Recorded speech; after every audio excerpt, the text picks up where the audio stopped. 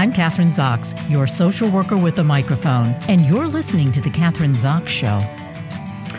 Joining me today is William J. Kole, author of The Big 100, The New World of Super Aging. On Meet the Press, Donald Trump said he supports competency tests for older politicians. Earlier, Mitt Romney announced he will not seek reelection in 2024, and Mitch McConnell froze up publicly for a second time. But despite recent calls for term limits and age limits in leadership, Americans should get used to aging politicians for better or worse. This is according to acclaimed journalist William J. Kole. There are consequences of older leadership. It risks prioritizing seniors' issues and concerns over those of younger citizens. Mr. Kole explains that there are also racial considerations to having older leaders. The troubling truth is that extreme longevity tends to be overwhelmingly white, a product of the weathering theory, the idea that the health of African Americans begins to deteriorate in early adulthood as a physical consequence of socioeconomic disadvantages. William J. Kole recently retired as New England editor for the Associated Press, and he's an award-winning former foreign correspondent who's reported from all over the world, North Africa, Europe, and the Middle East. Welcome to the show. Nice to have you on, William. Wonderful to be with you, Kathryn. All right, so we're going to be talking about super aging. Why do we know, why we as citizens, why is it important for us to understand the consequences of people living longer, living to 100 here in the United States? And by the way, I have a mother who just turned 100, so I'm really interested. How wonderful. How's that? That's fantastic. Really great. My compliments. That's wonderful. Why do we need to know about this? Really, because our society isn't ready. You know, we're aging at an unprecedented rate and by virtually every metric. My book, looks at the subset of our aging population, which is people like your mom who reach triple-digit age. But we're just aging right across the gamut. The numbers of people who are 80 are going to double shortly, and we are just not ready as a society to sustain and nurture a population like that. And I think one of the things, and I think you said this too, I mean, we as Americans, we keep hearing age is just a number, which is not really true. Biologically, chemically, psychologically, politically, we're not the same at 80 as we are at 45. So why do we continue to kind of believe, or I guess, in this myth? Because you hear people say that all the time, Right. Well, that's true. I think we all age differently. Aging, like so many other things, is not a monolith. And you have to look at the individual. There are youthful 90-year-olds, and there are somewhat decrepit 60-year-olds. We've all seen people like this. We have them in our families. And so it's important to just look at individuals and not make sweeping judgments.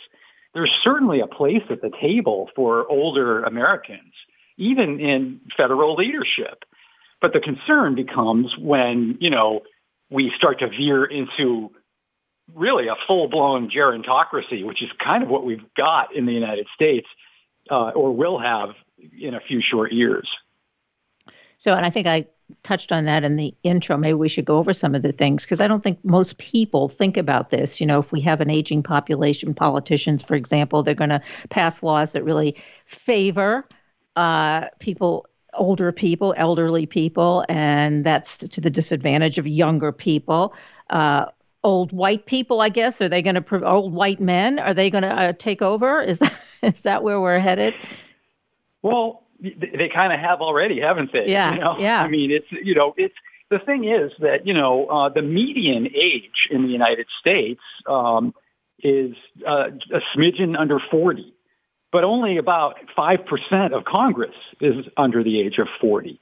So, we call ourselves a representative democracy, but are we really, when you look at it from a demographic perspective? There are a lot of younger Americans who don't feel as though their interests are being looked out for.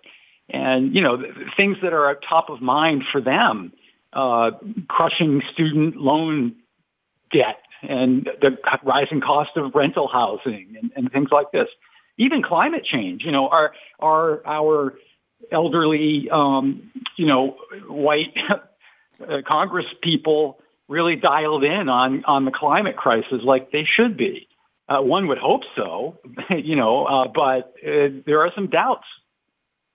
So, okay, given that, and we've, I think, sort of covered some of the problems with this aging population, people living to be 100. So what do we need to do about it? I mean, do there have to be term limits in certain areas of, it's in Congress or in the Supreme Court?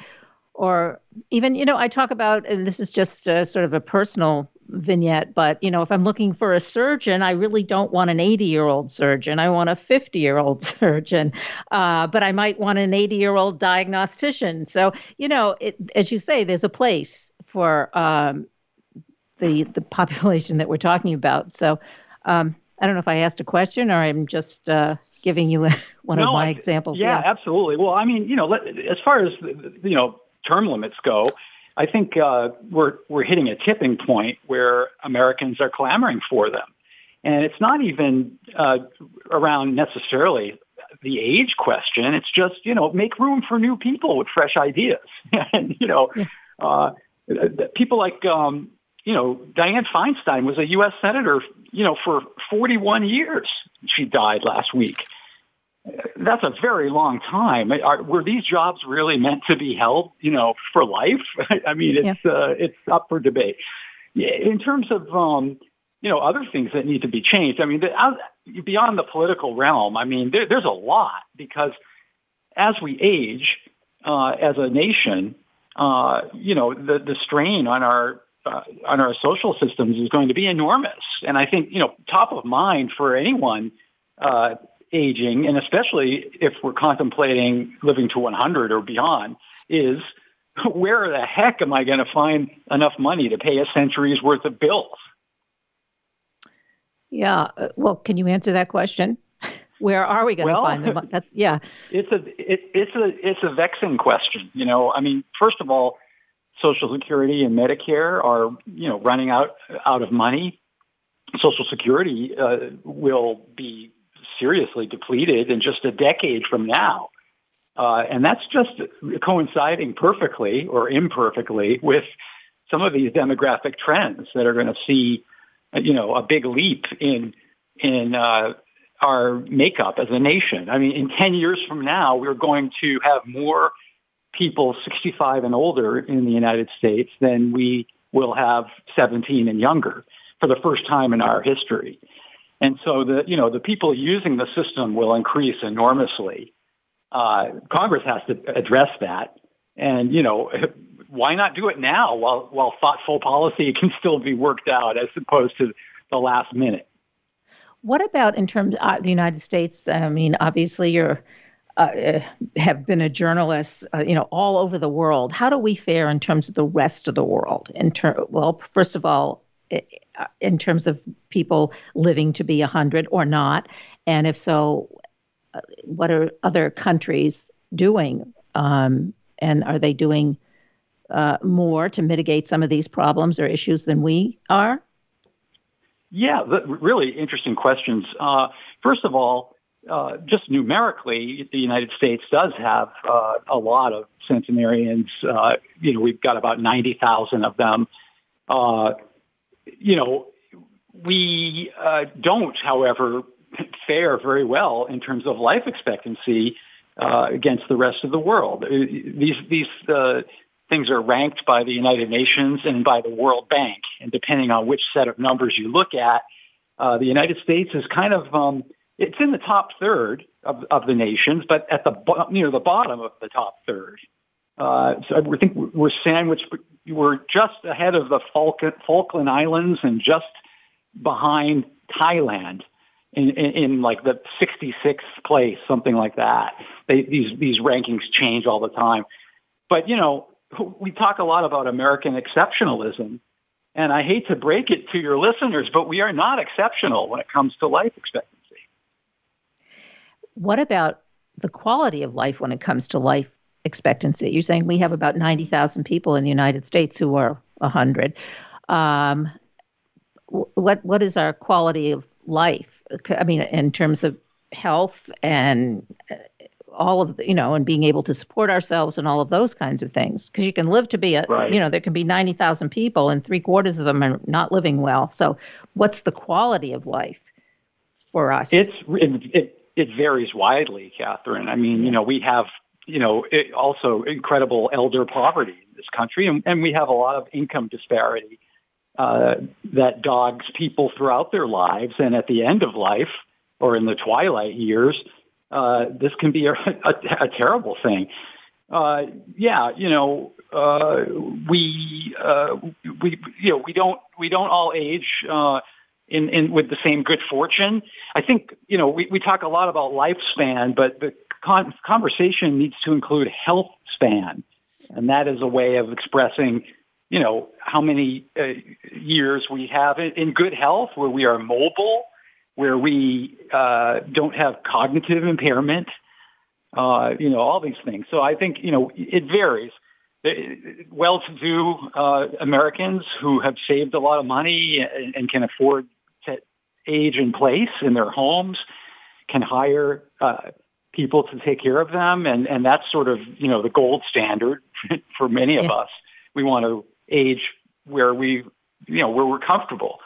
Others, are not as fortunate, and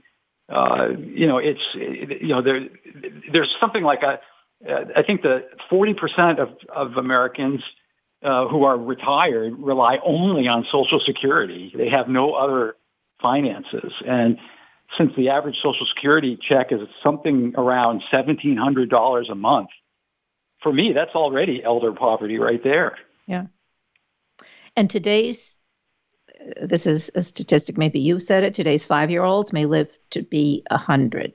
So, yeah, right. So that's really interesting. Yeah. Yeah. I mean, that is, the first thing that's driving all this is demographic. It's the aging of the baby boom generation. The oldest of the boomers is 77 or thereabouts.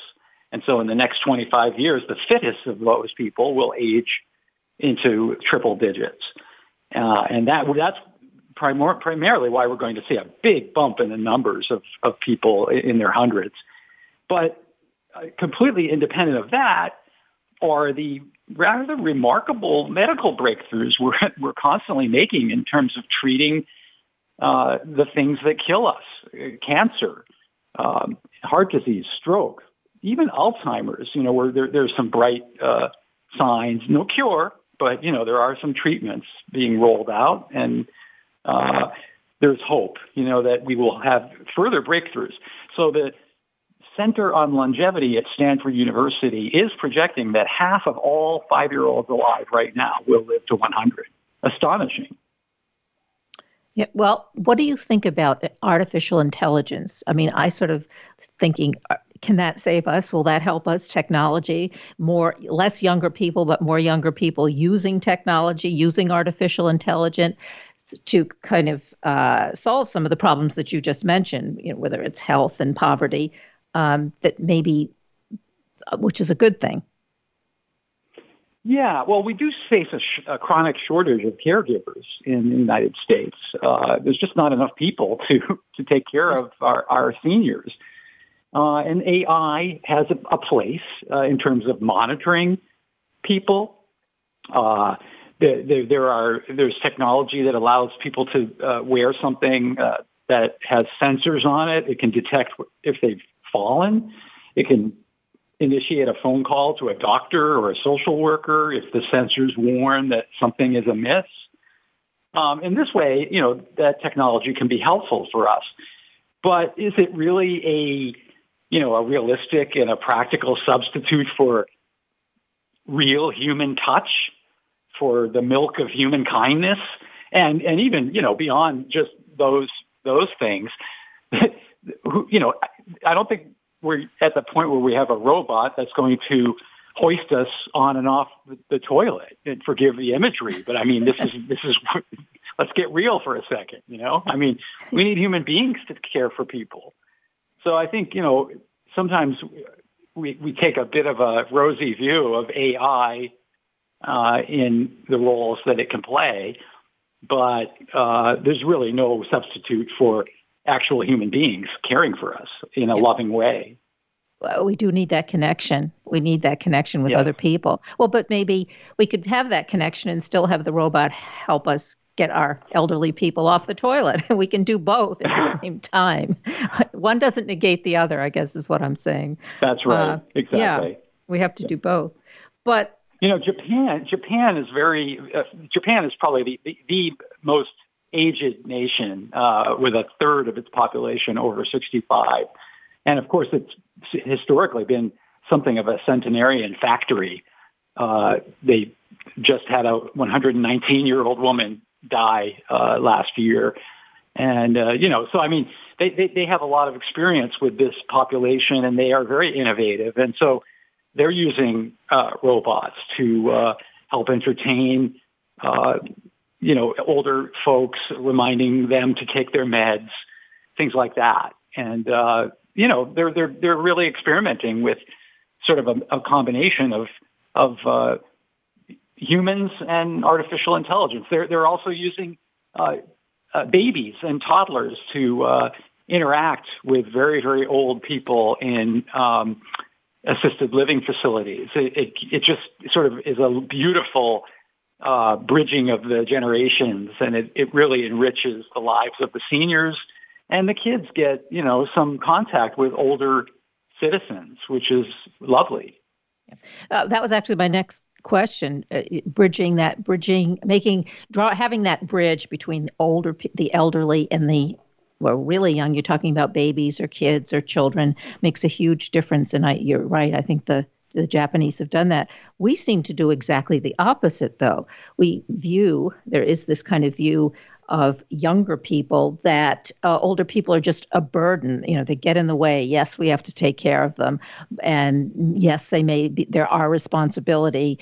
Or we talk about the sandwich generation, but there's always kind of a negative aspect to all of that. It's not really positive.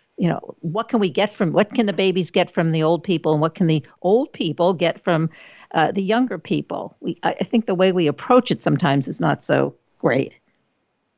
Right, I think so, and we do have a society that is very ageist, quite frankly, and we have a lot of terminology that we use when we're describing this phenomenon is inherently ageist and kind of negative. We talk about a silver tsunami that's coming. Well, a tsunami, speaks of death and destruction, and it's not. I don't like that metaphor at all. I like to think of a rising tide, that will lift all boats. I think this is probably a good opportunity for me to suggest that, our futures in an aging society will really depend on things that we do now to kind of reverse engineer our social system so that our futures are ones of brightness and not of bleakness. Being an optimist myself, I like to think of a bright future for people who are living into their hundreds and not a bleak one. And I hope that people will take that away from the book. There are things we can do, but we're not doomed.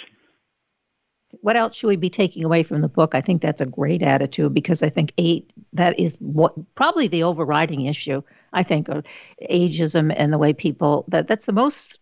I guess that's the area where we discriminate most when it comes to age, and being a baby boomer myself. I mean, I think I've definitely have experienced or had those kinds of experiences. I think of my mother, where, people talk. We would go out for dinner in her 80s and 90s, and she's a Scotch drinker, and we sit at the table, and they call her honey, and would you like some water? What do you want to drink? She'd go, I'd like a double Scotch, and they're like, oh, really? It's, yeah. But there's that attitude that is a very negative attitude towards aging population. But anyway, you started to, it's true. And I think that, older Americans themselves are pushing back against that in bold ways. We saw Martha Stewart, in a bathing suit on the cover of Sports Illustrated, things like this. I mean, we're seeing the Golden Bachelor, where, it's, regardless of what you think about that whole franchise, it started a conversation around dating and sexuality for older people. And surprise, they still have a pulse and they still have a libido and they still have hopes and dreams like everybody else. Why do you think that, and I find this kind of interesting with younger people, their expectation is that older people don't know or haven't had experiences. They don't see older people as being experienced. If you're 65 years old, you've had a lot more experiences than someone who's 35 years old. But somehow I think when you get into this ageism, discrimination, younger people somehow don't associate aging with experience. Well, that's true, and that's a bit nonsensical because by definition they have lived experience that is priceless, and they have a lot to give. I mean, they also are an economic force to be reckoned with. I mean, the participation in the labor force of people who are 70 and above is 9%, and in about 10 years from now, it's expected to be 16%. And so, seniors are working longer.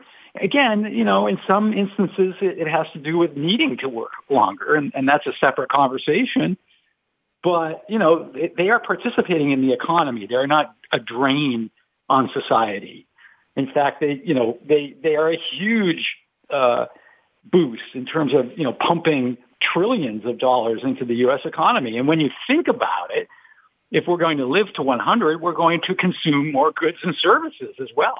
And so, I think we need to look at that, wide-eyed and realize the contributions that older people make in so many ways. Well, do you think everyone has to know their place? I mean, it's like if you're at a certain age, maybe you can't do certain things, but you can do other things based on your experience and your talent. But you also need to you have to know when to let go too, I think. And maybe Diane. Perhaps. Yeah.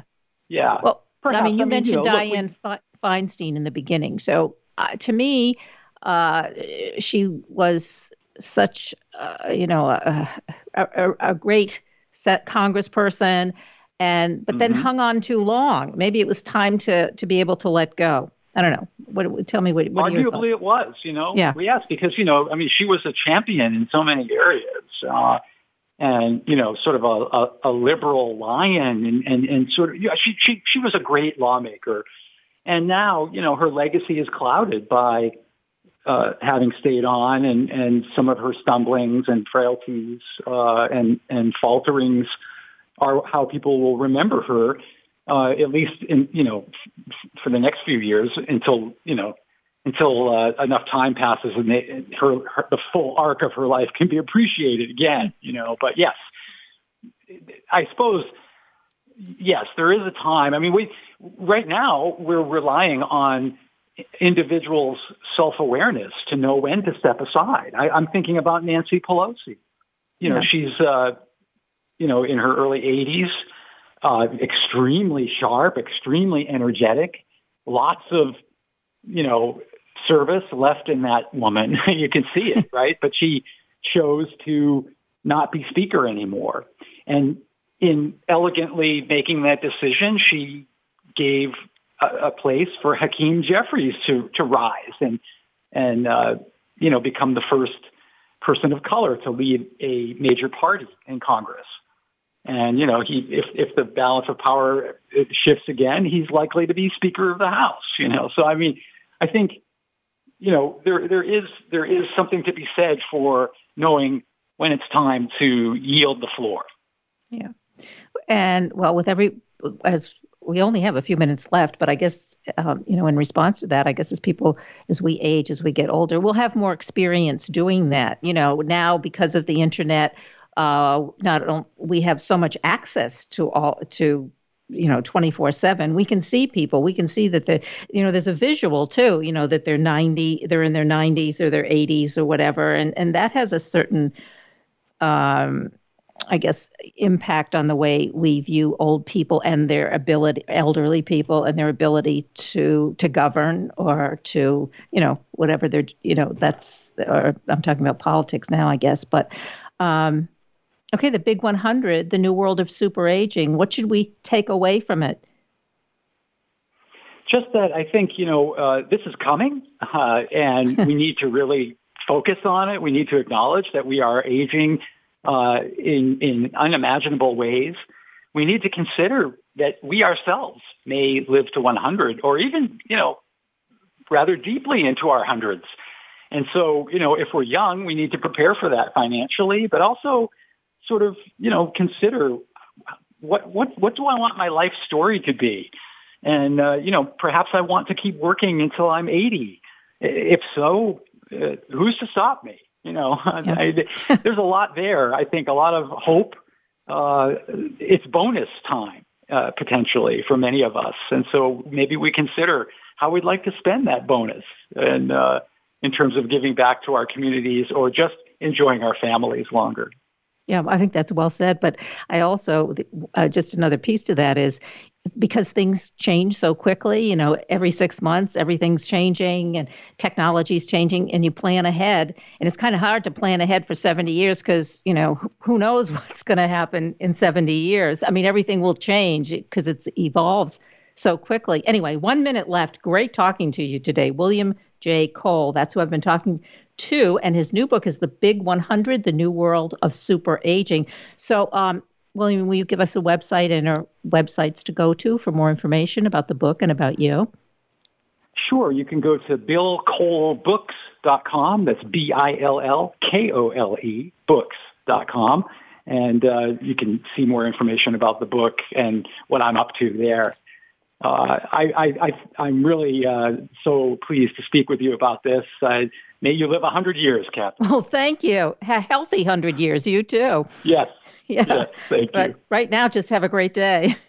I'm Kathryn Zox, your social worker with a microphone, and you've been listening to The Kathryn Zox Show.